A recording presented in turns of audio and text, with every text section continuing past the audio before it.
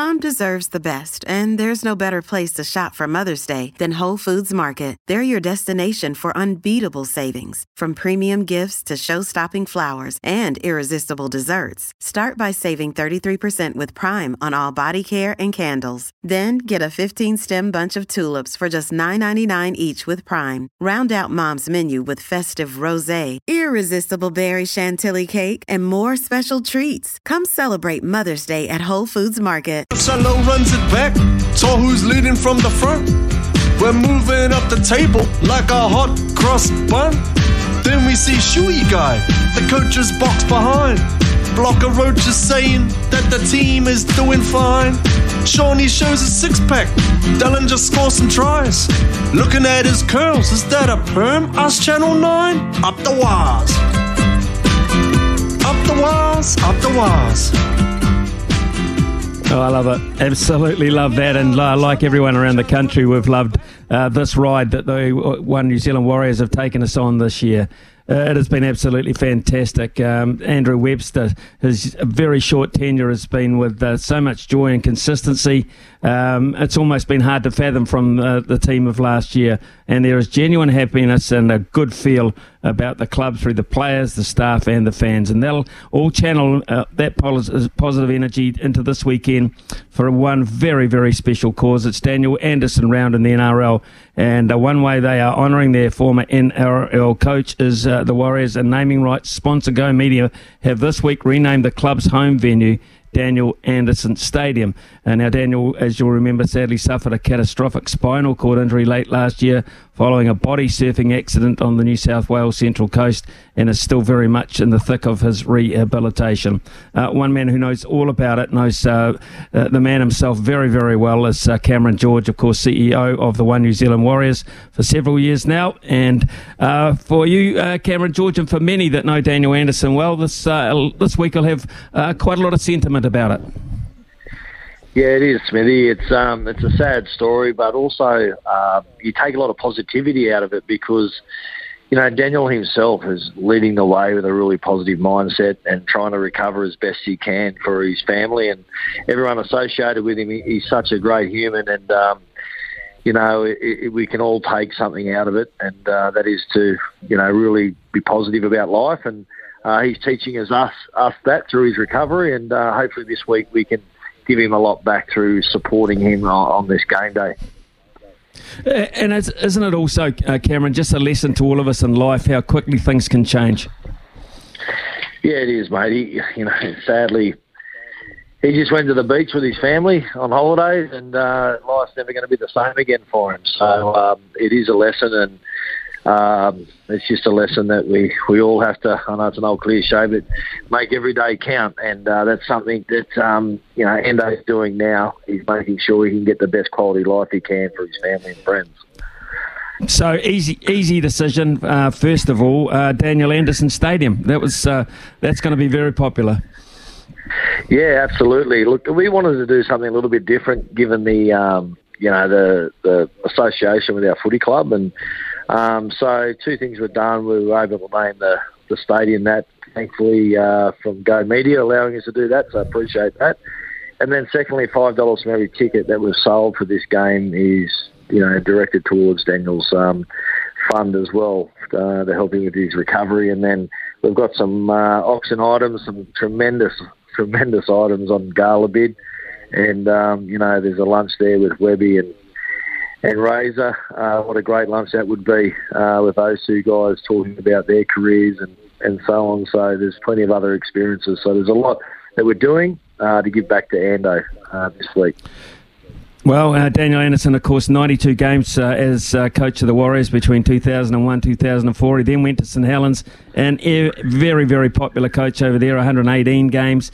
Back to the Eels to finish off with 52 games, ending in around 2010. Of course, in between times, found an opportunity as also to coach the Kiwis. So, I mean, he is a household name with not just an emotional relationship with the club, but a pretty successful era too.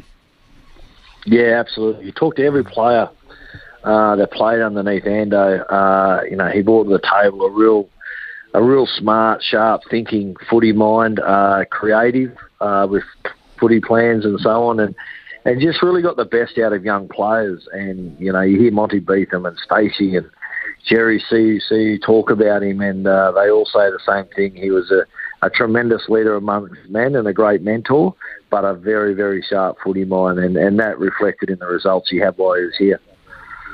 So you talk about the auction. How do we get involved? How do the public get involved for this? How long a time frame are you looking at, and specifically what kind of items would you have there, or how do we find out more about them, Cam?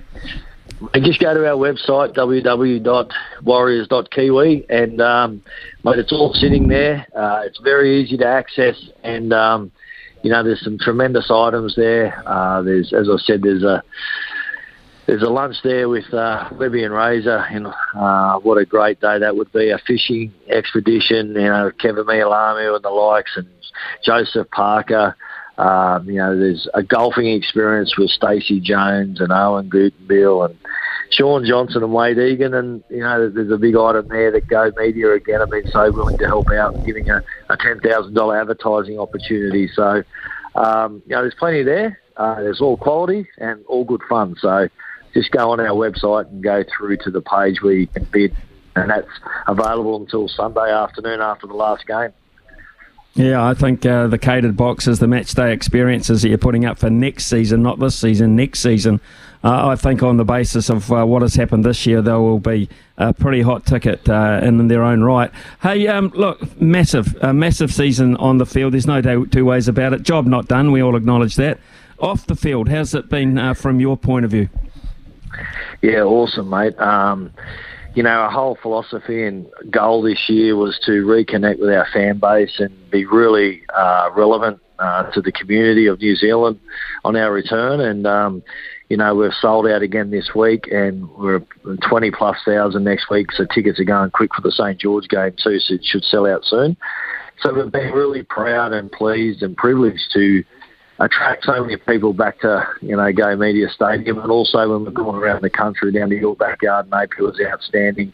Hamilton on the weekend, it was a Tigers game, but 25+ thousand there. It's just been such a tremendous year to really give back to the fans that have missed the game for so long, and hopefully the NRL are, watching closely and looking closely about how much this country deserves more and more content. And our fans certainly deserve it. So just so proud, mate, to be part of this club and the fan base. Financially, that would suggest then with these gate sales, etc., that things are ticking over quite nicely. Yeah, look, mate, we've sold out all of our corporate space, probably 2 months ago. Sponsorship partnerships have all been very strong this year, and they've all extended going into the future. And as you say, the ticket sales for game days have been outstanding. So the club's really benefited from that, but really it's just filling up the hole from the last couple of years. But we're reinvesting it. We're putting it into pathways in development. We've got another 3 teams coming on board next year. So everything we're earning, and that's the best thing about Mark Robinson, he's not taking money out, and that's not his plan. His plan is to reinvest it to make rugby league better in New Zealand and make the Kiwis proud. So that's where it's going. So we've got to work hard now to make it and put it back into the club for greater opportunities in the future. Well, more teams create some more depth, of course, some more. I think more pathways as well. I think it's fair to say, Cam. And I just wonder, those teams you're talking about, what level will they be going, and how young will that age group start, etc.? Under 17s, the Harold Match team. So they'll play.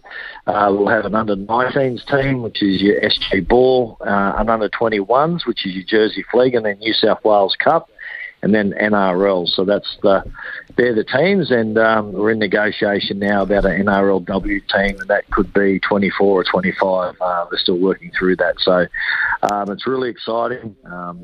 It gives kids an opportunity to be a part of an elite program here in New Zealand rather than move offshore, and we're very busy working ourselves around the country looking for the best talent to represent the Warriors in New Zealand moving forward. So very excited. Which would make Andrew McFadden's job as the recruitment boss is such a pretty tough one as well, because if you're looking, history says that there's a lot of NRL clubs looking in this direction.